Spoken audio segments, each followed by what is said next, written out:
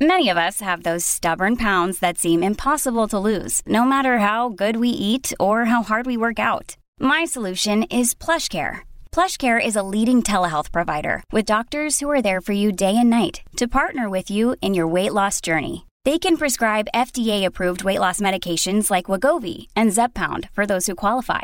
Plus, they accept most insurance plans. To get started, visit plushcare.com/weightloss. That's plushcare.com/weightloss. Hey, it's Ryan Reynolds, and I'm here with Keith, co-star of my upcoming film, If, only in theaters May 17th. Do you want to tell people the big news?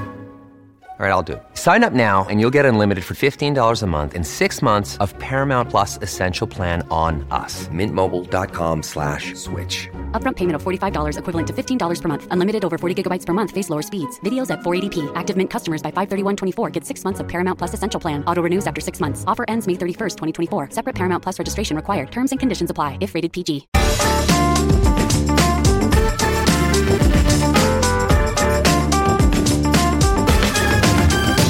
Hello and welcome back to the Bunker Daily. I'm Naomi Smith and today we're going to be talking about one of my favourite subjects, food. Earlier this year, many of us couldn't get hold of certain basic food items like pasta, flour and sugar because they had been panic bought as we approached lockdown. Only those old enough to remember rationing will have experienced anything like it before. But as we inch ever closer towards leaving the Brexit transition period, the threat of disruptions to our food supply are increasing, and so too might prices. At the start of next year, the UK will have to pay more for some everyday food to be imported into the country, and this is because of what is known as the UK Global Tariff. While we were part of the EU, we could bring all this food into the UK for free, but the UK Global Tariff will bump up the price on a range of basic food items. That means tinned tomatoes, olive oil, baked beans, pasta and pulses will all get more expensive, sometimes by up to 20%. And there are still people in the UK who cannot afford to eat properly. 1 in 10 children went hungry at some point last year. Now, coronavirus has forced many businesses to think about closing down or letting staff go, meaning that some families are becoming even more vulnerable. And that's why Best for Britain, together with food writer Jack Monroe and Save British Farming, among others, launched the Affordable Food Deal campaign last month. We want to raise awareness about these tariffs with politicians, decision makers and the public, and encourage both Westminster and Brussels to reach a deal that ensures our food remains affordable, accessible and healthy. We want the government to guarantee that the price of basic foods will be protected. And the best way, of course, to do that is via a comprehensive UK-EU free trade agreement with barrier-free access for food. And for medicine would probably be quite nice too. One politician who needs no convincing on that front is joining me today. Daniel ZEICHNER is the Labour MP for Cambridge and the Shadow Minister for Food, Farming and Rural Affairs. Daniel, welcome to the Bunker. How are you? Well, it's great to be on the show, Naomi. I'm very, very well. Really looking forward to discussing food with you. Oh, good. Well, as I said, food is one of my favourite subjects, and therefore lack of food is definitely one of my least favourite subjects and one I get worried about. The news headlines are far more likely to cover Britain's obesity crisis than its food poverty. Apparently we're a nation of fatties who could all do with losing a few pounds each. So who cares if people can't eat as much next year? It'll do us good, right? But of course, being overweight and undernourished aren't necessarily mutually exclusive. Daniel, can you start us off by explaining to listeners just how hungry many British people are? Well, I think many people listening will be astonished that in one of the richest countries in the world, there are so many people who are going without food in our country. And the figures are really pretty awful. I mean, one of the things is the government doesn't really count. And so a lot of this is down to surveys by excellent organisations like the Food Foundation and the Trussell Trust. But we think that about 2.2 million people in the UK are severely food insecure. And that's a technical definition. But put simply, millions of our fellow citizens at some point in the last few weeks will have skipped meals during the day. And that is a truly shocking thing. The counting might improve a bit, actually. My colleague, Emma Leal-Buck, has done a heroic job. She introduced something called the Food Insecurity Bill a few years ago. And she's forced the government to include surveys of people's food insecurity in the annual Family Resources Survey. And that's going to report for the first time in March next year. So we'll begin to get perhaps a clearer idea of the levels. The basic point is far too high in a rich country. Now, the causes are complicated, and I'm sure we'll be going on to that. But of course, we've also seen the extraordinary growth in food bank usage, which is troubling for many of us, because although we all salute the work of the food banks, we shouldn't be needing them in this country. Absolutely. And how geographically distributed is hunger across the country? Is it basically that the south are well fed and the north less so? Again, we're relying on surveys by various organisations. Loughborough University did some recent work which showed that parts of the north and the Midlands have seen the fastest rises in children living below the breadline. But I've seen other statistics recently which have shown that my own region in the east of England has also seen pretty big rises as well. So, I mean, one of the things I think we're really going to have to be better at in future is actually measuring properly the scale of need and the scale of deprivation. And I think it's worth always saying that it's not a lack of food in this country. It is very much about a lack of income. And I think a point all of the people working in this area would always make is that the first thing they want to do is actually address that income gap.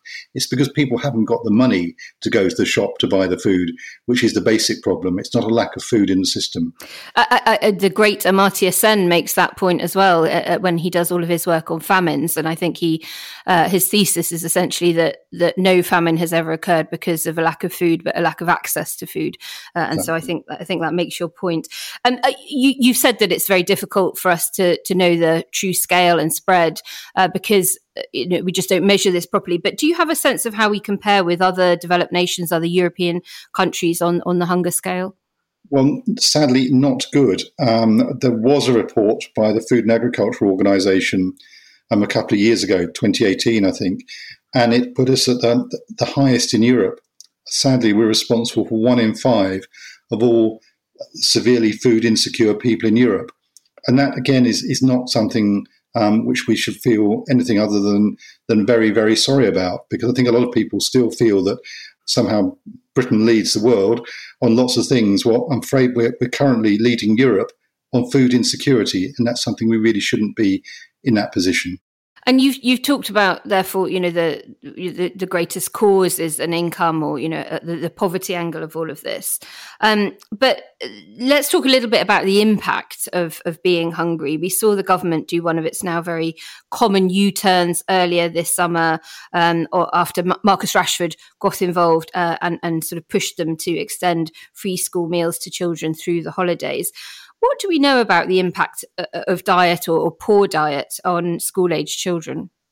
Almost all MPs will know that in their constituencies through the summer holidays before the COVID crisis, there have always been problems. And I've seen in my own city the good work that Cambridge City Council does on very quietly, quite often, providing facilities for people to cook for others, providing support. But what it consistently shows is the impact on educational attainment, and that is absolutely proven and clear. And it just seems astonishing to me that it took a footballer like Marcus Rashford to shame the government into that U-turn when it was quite clearly it needed to be done in this particular set of circumstances. Of course, the challenge is going to be to make sure that we embed this for the future, to make sure that people are not going to be having to face this fight again. I've just seen some recent research on Save the Children that's shown that 7 in 10 families claiming universal credit or child tax credits are having to basically cut back just to pay for essential food. And the impact on children's learning is pretty clear, I'm afraid. And obviously this year it's sort of become more marked because of the pandemic. How has coronavirus affected the number of people in Britain who are food insecure or relying on food banks? And I can only imagine that as the recession takes hold and unemployment rises, those figures are probably only going to go in a worse direction. Well, I fear you're absolutely right. And again, the figures are pretty staggering. The Food Foundation reckoned that the number of adults who are food insecure has quadrupled during lockdown. And certainly the figures we've been getting from the Trussell Trust, who support many of the food banks across the country, are reflecting that. So a huge increase in the number of people accessing food banks. It's been a massive effort by all the organisations involved, both to get the food and the surplus food that's available from quite often the supermarkets, but also then to maintain the food distribution systems, because a lot of the food banks in the past relied on volunteers who quite often were older and having to shield. So it's been a huge effort by everybody. But what is very clear is that that level of need is unlikely to go away. And as you say, if we begin to see large rises in unemployment, I fear we're going to see the same situation happening again. I'm just looking at the statistics I got. The Trussell Trust tell me that 89% increase in the need for emergency food parcels in April this year compared to the previous April. And that, of course, is entirely going to be down to the pandemic. And presumably part of the impact is that parents were suddenly having to feed children and themselves, more meals than they would do when children were able to be at school full time. And so, again, that need to get the schools back so that pressure can come off parents. Absolutely. Very, very important. And I think it actually shows just how important for many families school meals are. And of course, there's been a long-running set of issues around free school meals in general. I was very pleased. I won't always give credit to other political parties, but I was pleased when the coalition introduced the free school meal programme. It's something that a lot of us have been arguing for many years, and Labour would certainly like to see that extended to all primary school pupils in general. And I think the evidence is now very clear that having a healthy, nutritious meal in the middle of the day is good for many, many reasons, including educational reasons. And so food poverty, I think, is how we have to talk about it, because it is so linked, as you say, to that lack of income, that lack of ability to afford even basic food items. And it's therefore both an indicator of societal problem like poor social care and also a source of social ills like poor health, poor mental health, etc., just at a time when we need to be healthier than ever to fight a pandemic. And so I'm genuinely perplexed as to why the government isn't doing more to ensure that we retain access to affordable, high-quality European food. What are your thoughts on that, Daniel? Like, what do you think it is that is stopping them from doing a good deal so that we don't go hungry? Because so many of us already are, and this is only going to make it worse. Well, I think it's not just you who's puzzled, Naomi. I think many people are puzzled. There was a very powerful report from the House of Lords issued about 3 or 4 weeks ago now, based on work done over quite a long period. And the conclusion they came to was that our food system is essentially broken. Henry Dimbleby is undertaking a review of or working on a food strategy for the government. And again, he reported a few weeks ago and essentially made the same point that the food system is very good at producing a lot of food for the country, but it's food that by and large is not particularly good for us. It's making us ill in a lot of cases. So there's a fundamental rethink is needed on the whole food system in this country.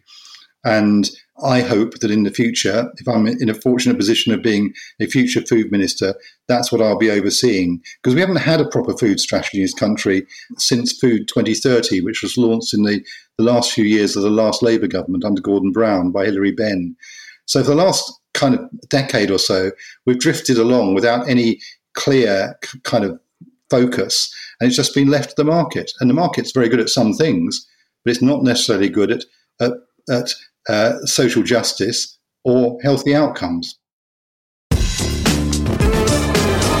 I'm really keen to understand a bit more about our self-sufficiency when it comes to food. How much of our food do we import and why? Is it economic reasons, as you sort of alluded to? Is it climatic reasons? What's driving it? How much do we import and why? A very big question and much argued over because, of course, it's complicated. Of course, we can't grow bananas here, and nor should we try to grow some things which would require very heavy energy inputs to make possible. It actually makes much more sense to transport things from other places in the world where they're grown more efficiently. But unfortunately, there is plenty of stuff that we could grow here that we don't. So it is generally reckoned, and it's slightly complicated because obviously we export food as well, but we're only about 58 to 60% of our food do we produce ourselves? And 30 years ago, that was about 74, 75%. So there's a big question as to whether we should be growing more ourselves. And I strongly, and many others, strongly argue that particularly fruit and vegetables, there's no reason why we shouldn't be growing many more apples, for instance, in this country. But it's the economics of the market and the stranglehold that, frankly, the supermarkets have over our supply systems mean that it works in their interest rather than many would argue in the wider interest, not least because, of course, the world is perhaps not as safe and secure a place as it might have seemed a decade ago.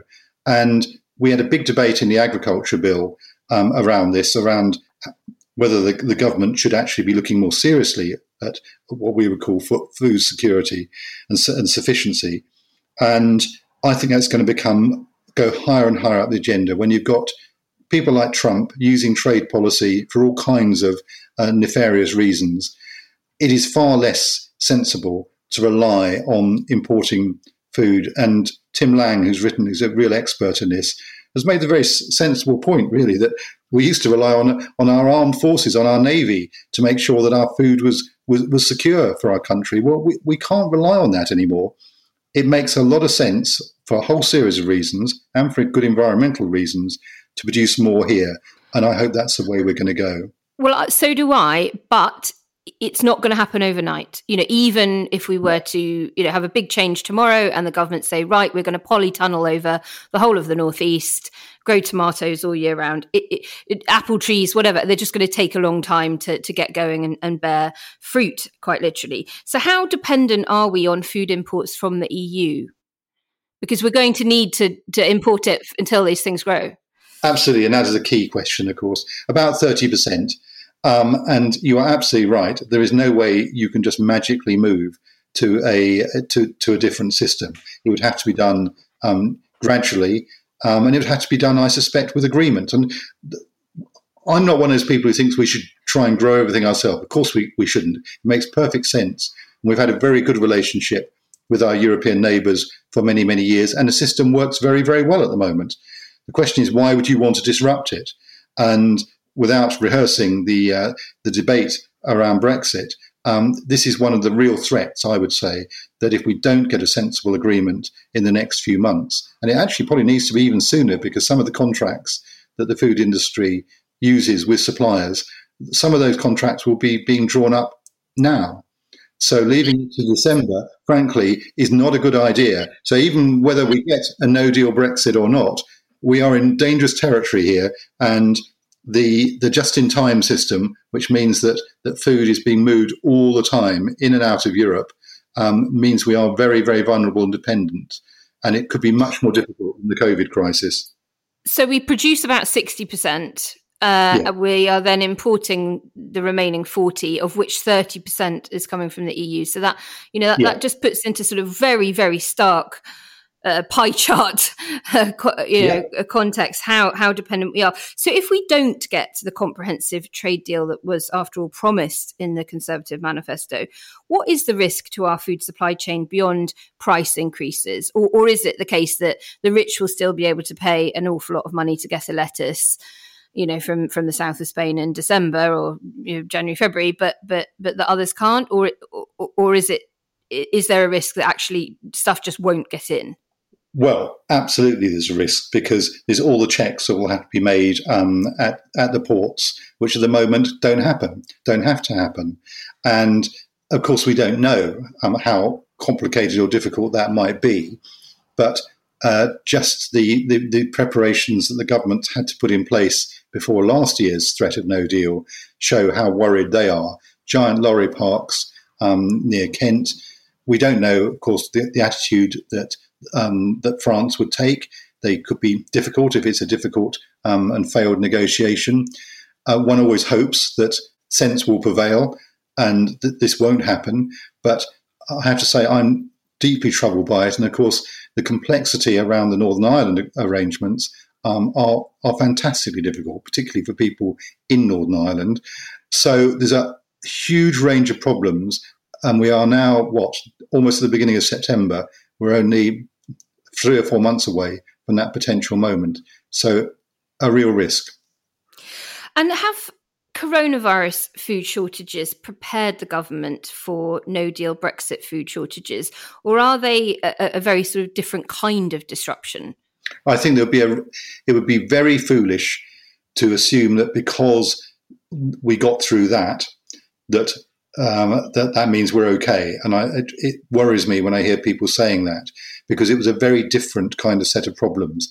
Frankly, at the beginning of the crisis, and I and my colleagues were in weekly touch with the supermarkets and people all the way down the supply chain. There were real worries that if the numbers of people going off sick with it had risen towards 20%, which is what people feared, then the whole system would have broken down. Now, as it happened, that isn't what happened. And in fact, in some cases, absenteeism absolutely dropped as people really responded. So it wasn't the same kind of test. This is a very different situation. And I don't think you can draw comparisons between the two, actually. And, you've made a very sort of stark and worrying case for how the next 3 months might pan out and what that might mean for us beyond January if we find ourselves in a situation where we don't have a deal. And some of our listeners will want to know why they've not heard more from Labour on this issue. And perhaps they have a sense that the party is scared to talk about the negatives of Brexit now. How do you react to that? Well, I think the reason people don't hear from Labour is because we lost the election, frankly. People don't hear much from oppositions in the early parts of Parliament. It's not for people like myself not wanting to talk about it. We want to talk about it all the time. But the truth is that for the media in general, it's far more interesting to talk to rebel Tories than it is opposition members. The opposition day in, day out is making these points. But opposition criticises government isn't very newsworthy, whereas backbench Conservatives criticising government is. So we are making these points week in, week out. But this is not a complaint. This is just an acknowledgement of what happens when you lose elections, which is why it's a very bad idea to lose elections, in my experience. And I want to start winning some. Well, if Labour was in government, what kind of deal for food imports with the EU would they be pushing for, do you think? Well, I don't speak for the Brexit policy for the party, but I think everything that we have said points to us having a much closer arrangement. And certainly on these kind of issues, I think we would be looking to have something as close as possible to the set of arrangements we had before, because certainly in this area, they've worked very well. We've done very well out of having a close relationship in terms of food supplies. It has produced good value food for large numbers of people in our country, and it works well both ways. So I think we'd want to keep it as close as we could. And from close relationships to so-called special relationships, how real is the risk that a US deal will mean our ready meals and processed foods will get infiltrated by that notorious chlorinated chicken and hormone-injected beef? Well, very real, I'm afraid. To some extent, of course, this was the point of Brexit, to really change things. And this is why I think, this is why I worry the government keeps saying, we promised it won't happen, it won't happen, it won't happen. But they refuse to put it in the legislation.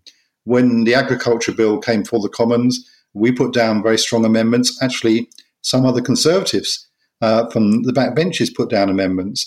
In the trade bill, we did the same. But the government is absolutely not prepared to put in legislation. And I understand why, because they want to do deals, so-called. And those deals will involve trade-offs. And one of the trade-offs, and the Americans are absolutely clear on this, they want agriculture to be opened up to operate on their standards. And exactly the same is happening at the moment, incidentally, with the Japanese trade deal. They too are digging their heels in. So this idea that somehow Britain's just going to, after 45 years of not doing trade negotiations, is just going to wander around the world getting much, much better deals, I'm afraid is a fantasy. Actually, we're not in a very strong position at all. We might end up in a much weakened position. And that is a real worry. And around the food safety issues, I mean, let's be clear, there are arguments about different production systems around the world. And it's not just America. We worry about the standards that might well be applied from other places like Brazil. And there's a real environmental issue here because a lot of the feed for cattle, for instance, is now being produced by deforesting places like Brazil. And I don't think British consumers want to be part of that real damage to the international climate system. But that is where a lot of this is leading. We are going to be pressing hard all the way through at every opportunity. But at the moment, the government do have the numbers in the House of Commons. But I'm encouraged that people in the House of Lords certainly are, at the moment, looking like they want to challenge the government too on this. So there's going to be quite a battle ahead in the next few weeks. And that is the end of the show and all we've got time for. But to support our campaign, please go and sign the petition at affordablefooddeal.org, where you'll also find some exclusive recipes that Jack Monroe cleverly constructed for us too. And unless your MP is Daniel ZEICHNER, please do write to them and let them know about the threat to our food supply too. Just visit bestforbritain.org/food, whack in your postcode and it does all the hard work for you. Daniel, thank you so much for joining us today. What's in store for you between now and the House sitting again next week? More badgers, I'm afraid. There's a real threat to our badger population from the government. We've got 10 days to save them, and I'm working very hard with colleagues on that. So although we're in recess, actually politics goes on all the time. Oh, well, good luck to you on that front. I'm very, very firmly on your side and all things animal rights. It was great to have you on the show. And thanks to you, our lovely listeners too. We've got a live show coming on Zoom for Patreon backers only on Thursday, the 24th of September at 8 p.m. And with luck, an actual physical live show at the Leicester Square Theatre on the 21st of January, COVID permitting. You can find out more if you back us on the crowdfunding platform Patreon. That's it for now. We'll see you soon.